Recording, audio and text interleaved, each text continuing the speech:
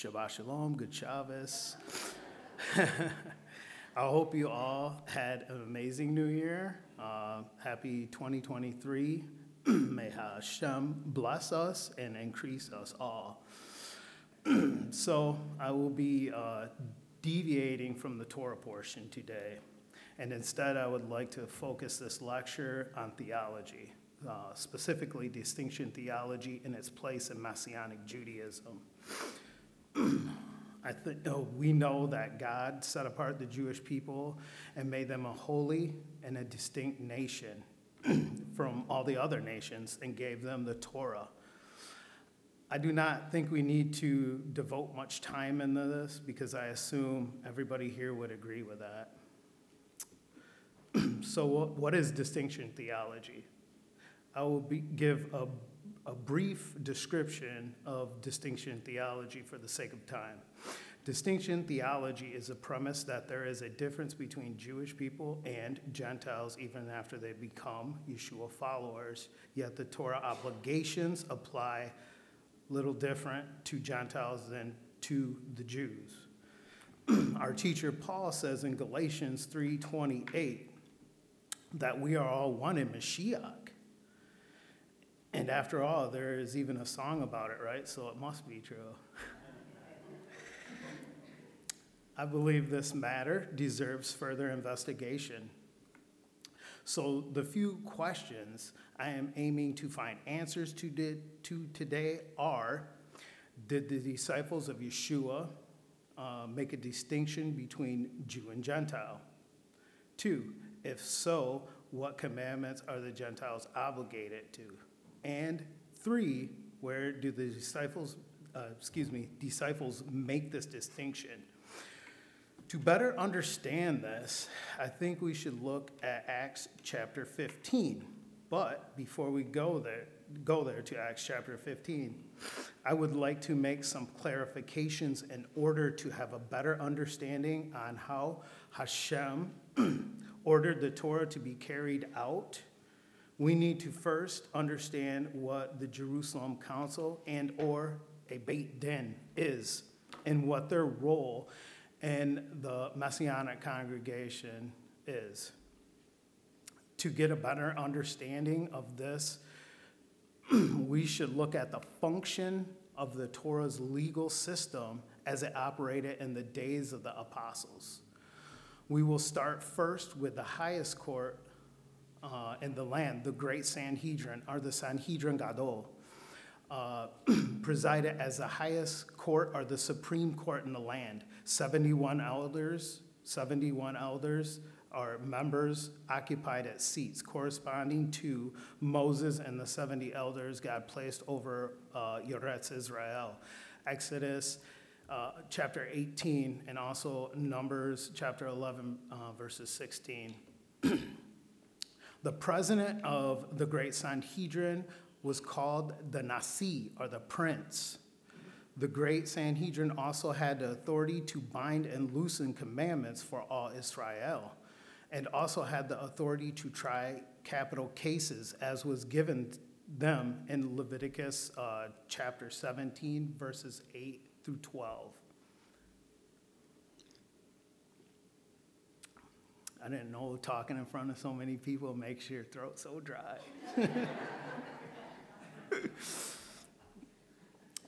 The small Sanhedrin functioned as a lower court. The small Sanhedrin, or the petite court, were composed of 23 members each. A judge called the Rosh, or the head, presided over the small courts. Ideally, the judicial system required in every town in Yoretz Israel with more than 120 men to have a small Sanhedrin of 23 to settle local cases, yet it is unlikely that all the communities met this requirement. 2 small Sanhedrins, though, in Jerusalem served as high courts directly under the Great Sanhedrin. One met at the temple, at the gates of the temple courtyard, and the other one met at the entrance of the temple mount. A Beit Din, which is translated to a house of judgment, is the court of law composed of 3 judges presiding over communities with less than 120 men, but more than 9. A Beit Din was responsible for making judgments on legal and communal matters, and also had the authority to bind and loose on a communal level in regards to halakha, which is the way one walks out a commandment. It was the lowest court in the land and the basic building blocks of the legal system. The judges on the Beit Din conveyed in the synagogues and functioned as congregational leaders and elders over their community. The Beit Din could not issue death penalties. They had to send capital cases to the higher courts. This is how the legal court system functioned in Eretz Israel, in the land of Israel, according to the stipulations of the Torah. Our Master Yeshua told his disciples, "Whatever you bind on earth shall have been bound in heaven, and whatever you loose on earth shall have been loosed in heaven." Matthew chapter 16, verse 19. In this context, this does not refer to the authority to bind and loose evil spirits in spiritual warfare, as some think. When the rabbis needed to decide an issue of law, they argued whether to bind or to loose a particular act or deed. To bind means to forbid. To loose means to permit. The Torah vested the power to bind, forbid, and to loose, permit in the Sanhedrin, the priesthood, and the judges over Israel. The terms to bind and loose, forbid, and permit appears literally thousands of times in the Mishnah and the Talmud and other rabbinical literatures.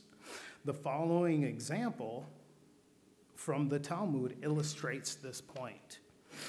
If one sage declared something as bound, he should not ask another sage who might declare it loosed.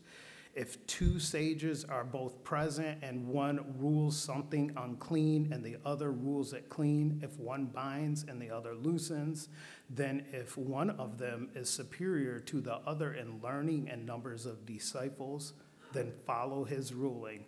Otherwise, follow the stricter view. That's taken from Tractate of Vodazara 7a from Talmud Bavli. In the days of the disciples, the Sanhedrin had the ultimate authority to make decisions of binding and loosening. In the Messianic era, Messiah will give the keys to the kingdom and the authority to bind and loose to his 12 disciples, who will sit on the 12 thrones, judging the tribes of Israel. Matthew chapter 19, verse 28. In this current era, he gave them the authority to make judicial decisions for the community of his assembly. They exercised that authority as they transmitted the teachings of Yeshua, and particularly applied it to the assembly of Messiah. On one occasion, they had used the authority to override the orders of the Sanhedrin in Acts chapter 4, verse 17 through 20. The context, though, of this verse is when Peter, or Kepha, and Yochanan, John, were ordered by the Sanhedrin to quit speaking and teaching in the name of Yeshua. And another occasion, they loosened the Gentile believers from circumcision and the whole yoke of the Torah as it applies to Jews, but bound them regarding things sacrificed to idols, blood, unslaughtered meats, and sexual immorality. Acts chapter 15, verses 19 through 29. The power to bind and loose, however, never extended so far as to nullify the commandments of the Torah or to create new commandments. The authority of the sages and the apostles only went so far as to interpret the applications of the existing text of commandments. For example, neither the Sanhedrin nor the disciples of Yeshua obviously, had the authority to loose Israel from keeping the Sabbath on the seventh day, nor could they bind them to observe a different day of the week as the Sabbath. That is to say, they did not go beyond the scope of the Torah. Now that we have a clear definition on the role of the Jerusalem Council, a Beit Din, in Jewish context, we can now appreciate how it relates to the Jerusalem Council and how the transmissions of the master's authority to bind and loose was given to his apostles. The head of the Jerusalem Council was known as, Yaakov or James, the brother of Yeshua or Jesus, Simon Peter or Kepha, and Yochanan or John, just so we're clear on who I'm talking about here. Paul refers to them as the three pillars in Galatians chapter 2, verse 9. Now that we got a better understanding, let us all, as a congregation, turn to Acts chapter 15, starting on verse 1, please, if you would. Once again, Acts chapter 15, verses 1 through 21. Okay? I will be quoting Acts chapter 15 verse by verse, but I might pause here and there maybe to give a little more context if we would. Okay, so here we go. But some men came down from Yehuda to Antioch and began teaching the brothers, you cannot be saved unless you undergo Brit Milah, which is circumcision, just to make it clear, in the manner prescribed by Moshe. Pause. Contrary to popular belief, this verse, being saved, is not talking about going to heaven. It is referring to the national salvation of Israel, when Hashem will take his people from the four corners of the earth and bring them back home to their ancestral land, the restoration of the Davidic line and the coming of the Messianic era, and the resurrection of the righteous. All the prophets prophesied about this. Continuing on with verse 2, this brought them into a small measure of discord and dispute with Shaul and Barnabas. So the congregation assigned Shaul and Barnabas and some of themselves to go up and put this to the shlichah before the emissaries and the elders up in Jerusalem. Put this question before the Beit Din in Jerusalem, before the Jerusalem Council, to ask them, should we make these Gentiles submit to the whole Torah and undergo circumcision, okay? Continuing on with verse 3. After being sent off by the congregation, they made their way through Pisidia and Shimron, recounting in detail how the Gentiles had turned to God, and this news brought them great joy to all the brothers. Paul actually recounts this journey in Galatians chapter 2, verses 1 through 3. Just for the sake of time, I will read it real quick and see how it could apply to this. Galatians 2, verses 1 through 3. Then, after 14 years, I again went up to Jerusalem, this time with Barnabas, and I took with me Titus, and I went up in obedience to the revelation, and I explained to them the good news as I proclaimed it among the Gentiles, but privately to the acknowledged leaders. I did this out of concern that my current or previous work might have been in vain. But they did not force my Gentile companion Titus to undergo Brit Milah, that is circumcision. For one, he's recounting this in Galatians, but I think it's really important to look at this, that he knew and he understood that they had the ultimate authority given to them by Mashiach to bind and loosen.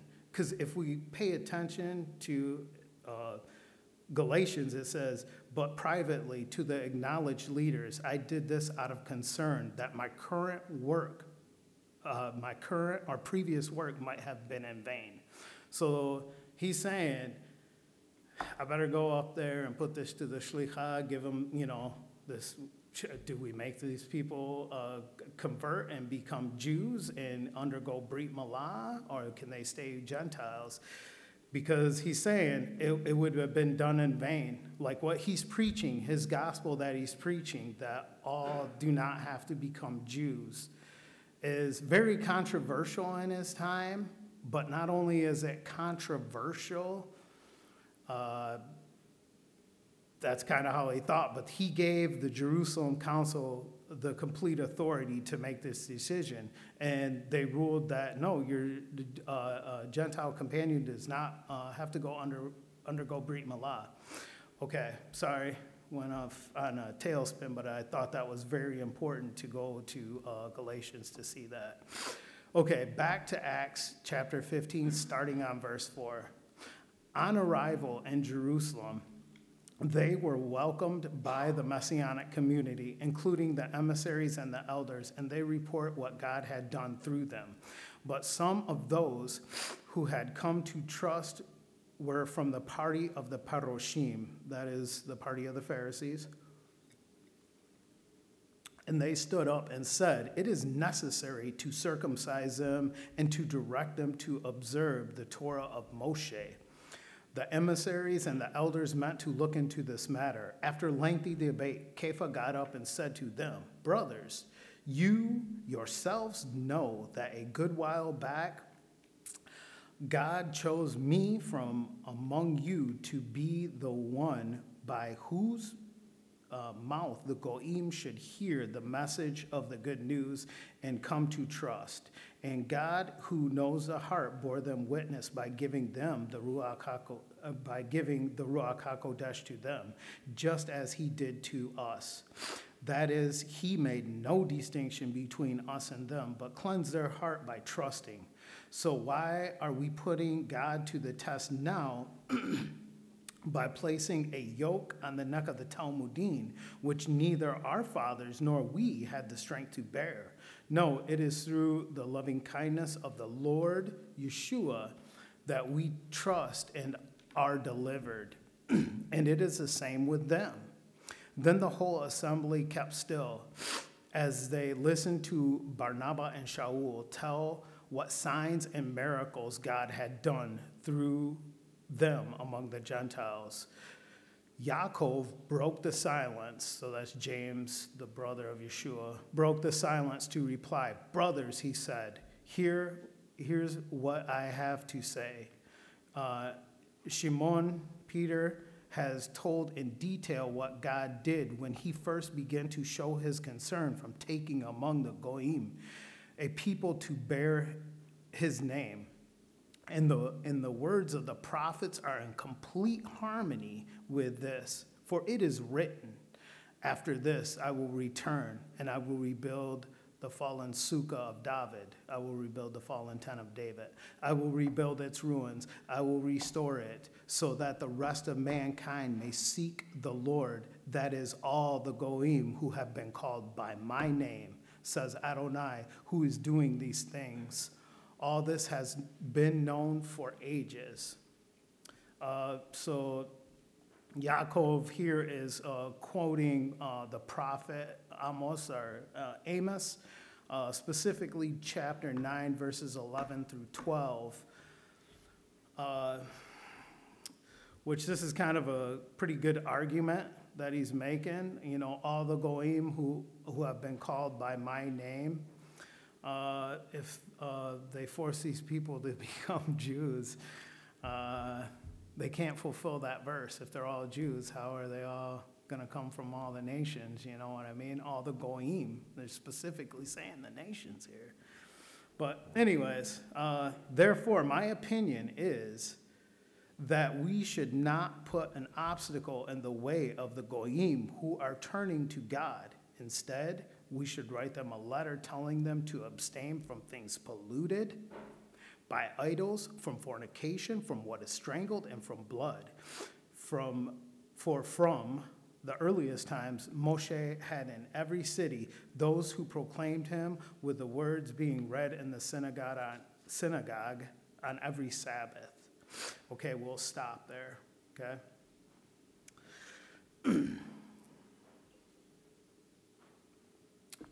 Judaism already had the 7 laws of Noah, or the Noahide laws, in place as a minimal standard of Torah for Gentiles, which the sages derived from Genesis chapter 9. For those who don't know, the ancient sages of Israel looked at Parashat Noach and pulled out 7 universal laws that applied to all Gentiles.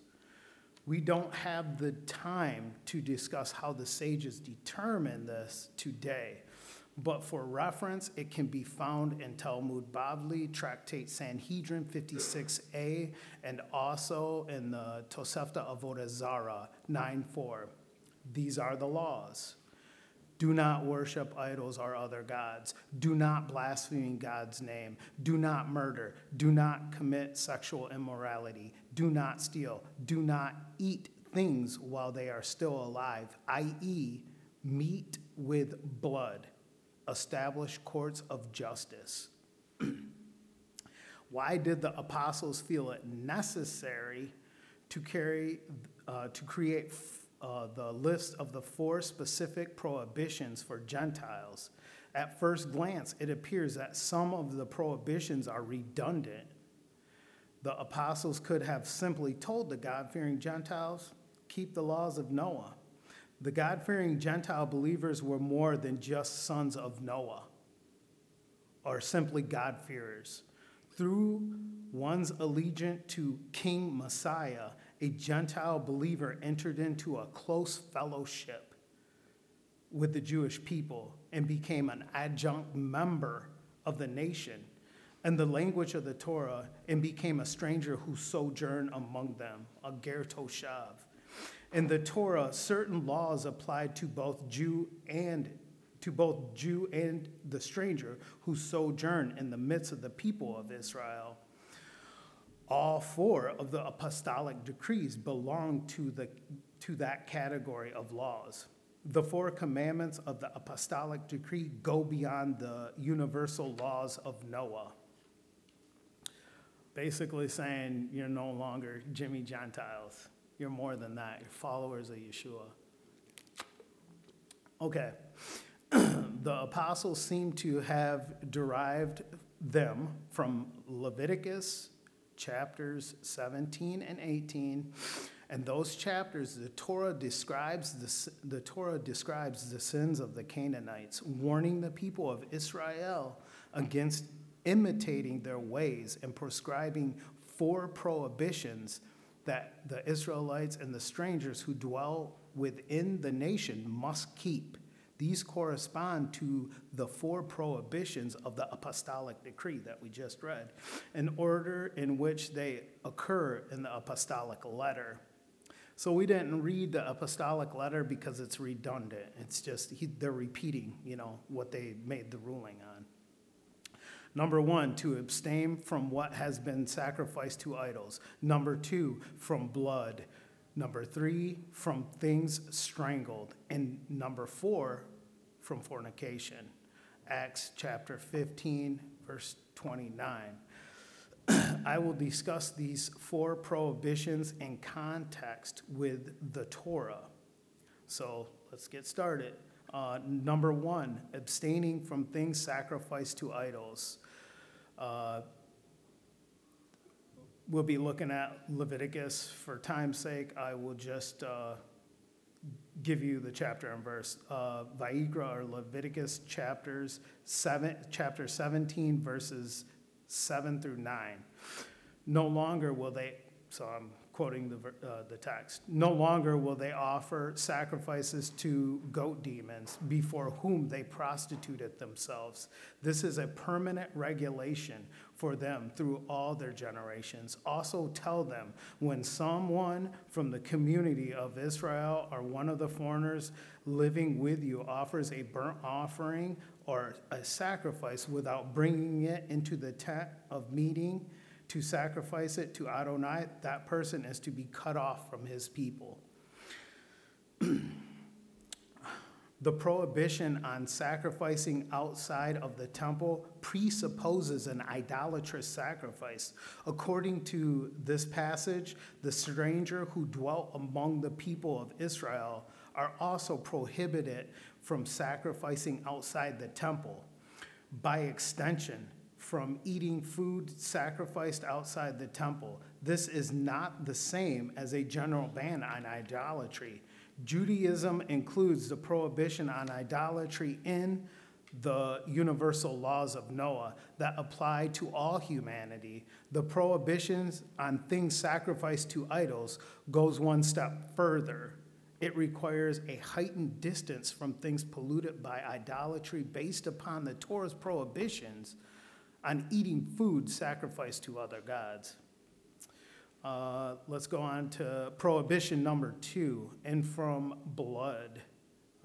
We'll be drawing out of Vayikra, or Leviticus, chapter 17, verses 10 through 11. When someone from the community of Israel or one of the foreigners living with you eats any kind of blood, I will set myself against that person who eats blood and cut him off from his people.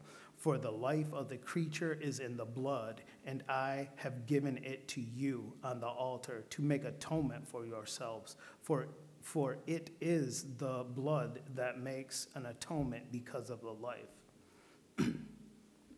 The prohibition on blood is not the same as some explain, a prohibition on murder. Rather, the apostles considered the law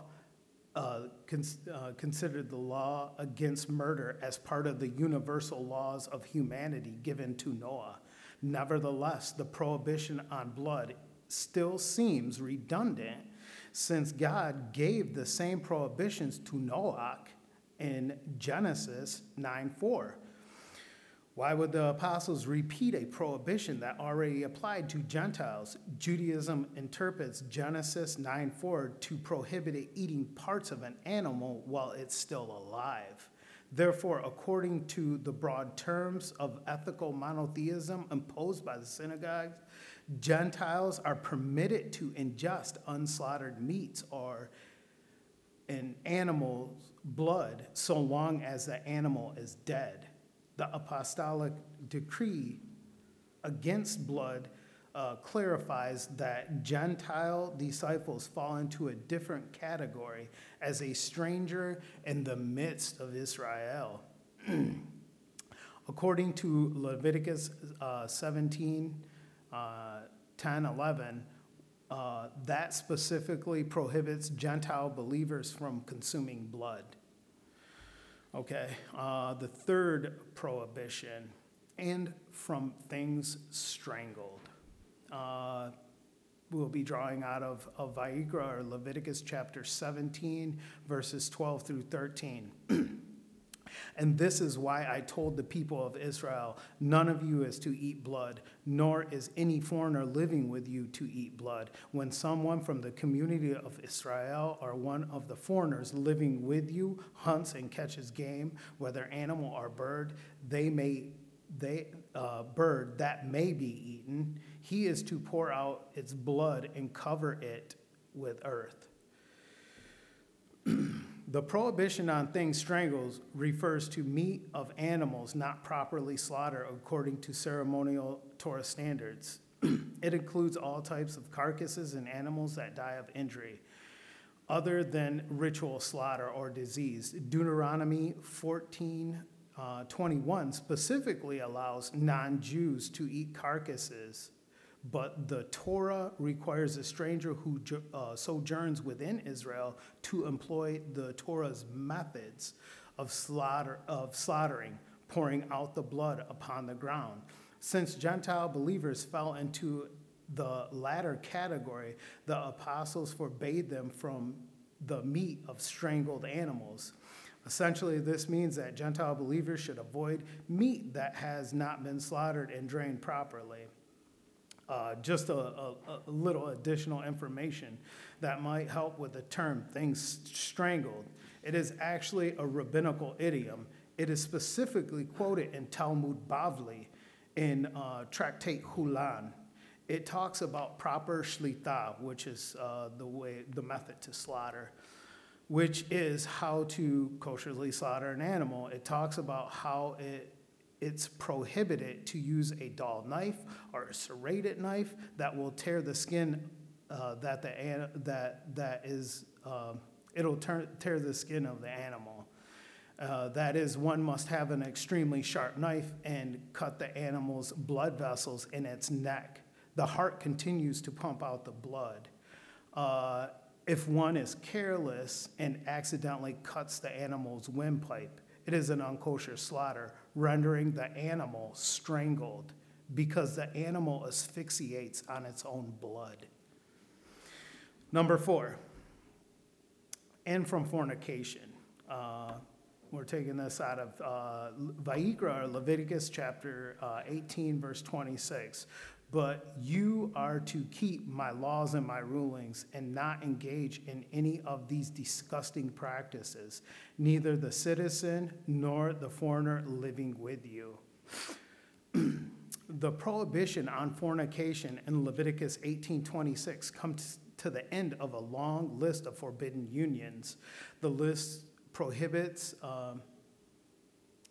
incest, intercourse with a woman in menstruation, adultery, homosexuality, bestiality, and by implications, similar sexual deviance.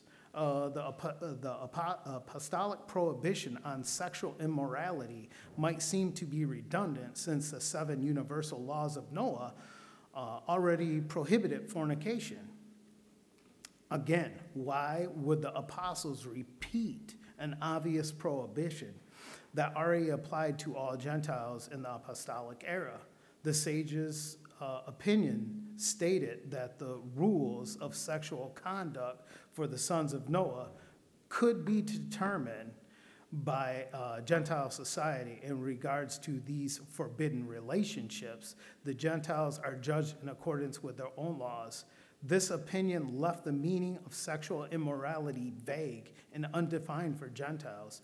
The God-fearing Gentile disciples of Yeshua, however, fell into a different category as strangers in the midst of the people of Israel. The Torah holds them to the same standards of sexual purity to which it holds the Jewish people. Immorality or impurity or greed must not even be named among you, as is proper among the saints. Ephesians 5:3. According to Judaism, the 4 prohibitions of the apostolic decree did not apply universally to all Gentiles. It only applied to the Gentiles in the midst of Israel. On that basis, the apostles spelled out the halakhic consequences of their decisions. To this allowed God-fearing believers to remain Gentiles. Even if Gentiles are saved as Gentiles, they must be exhorted to abide by those commandments that are already applied to them in Scripture and its interpretive traditions. In closing, ladies and gentlemen, I hope what I am saying is not misconstrued. I am certainly not suggesting that Gentiles do a minimal standard of mitzvah, that is, positive commandments of the Torah.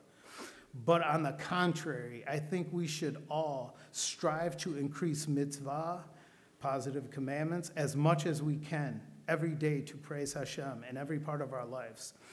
I hope I was able to bring more understanding to the distinction the apostles made between Jew and Gentile and why we should honor their rulings. For about 1,700 years, replacement theology has suggested that the Torah is no longer valid because Jesus has come to cancel the Torah. Therefore, one who is Jewish does not need to practice Judaism, making everyone Christian.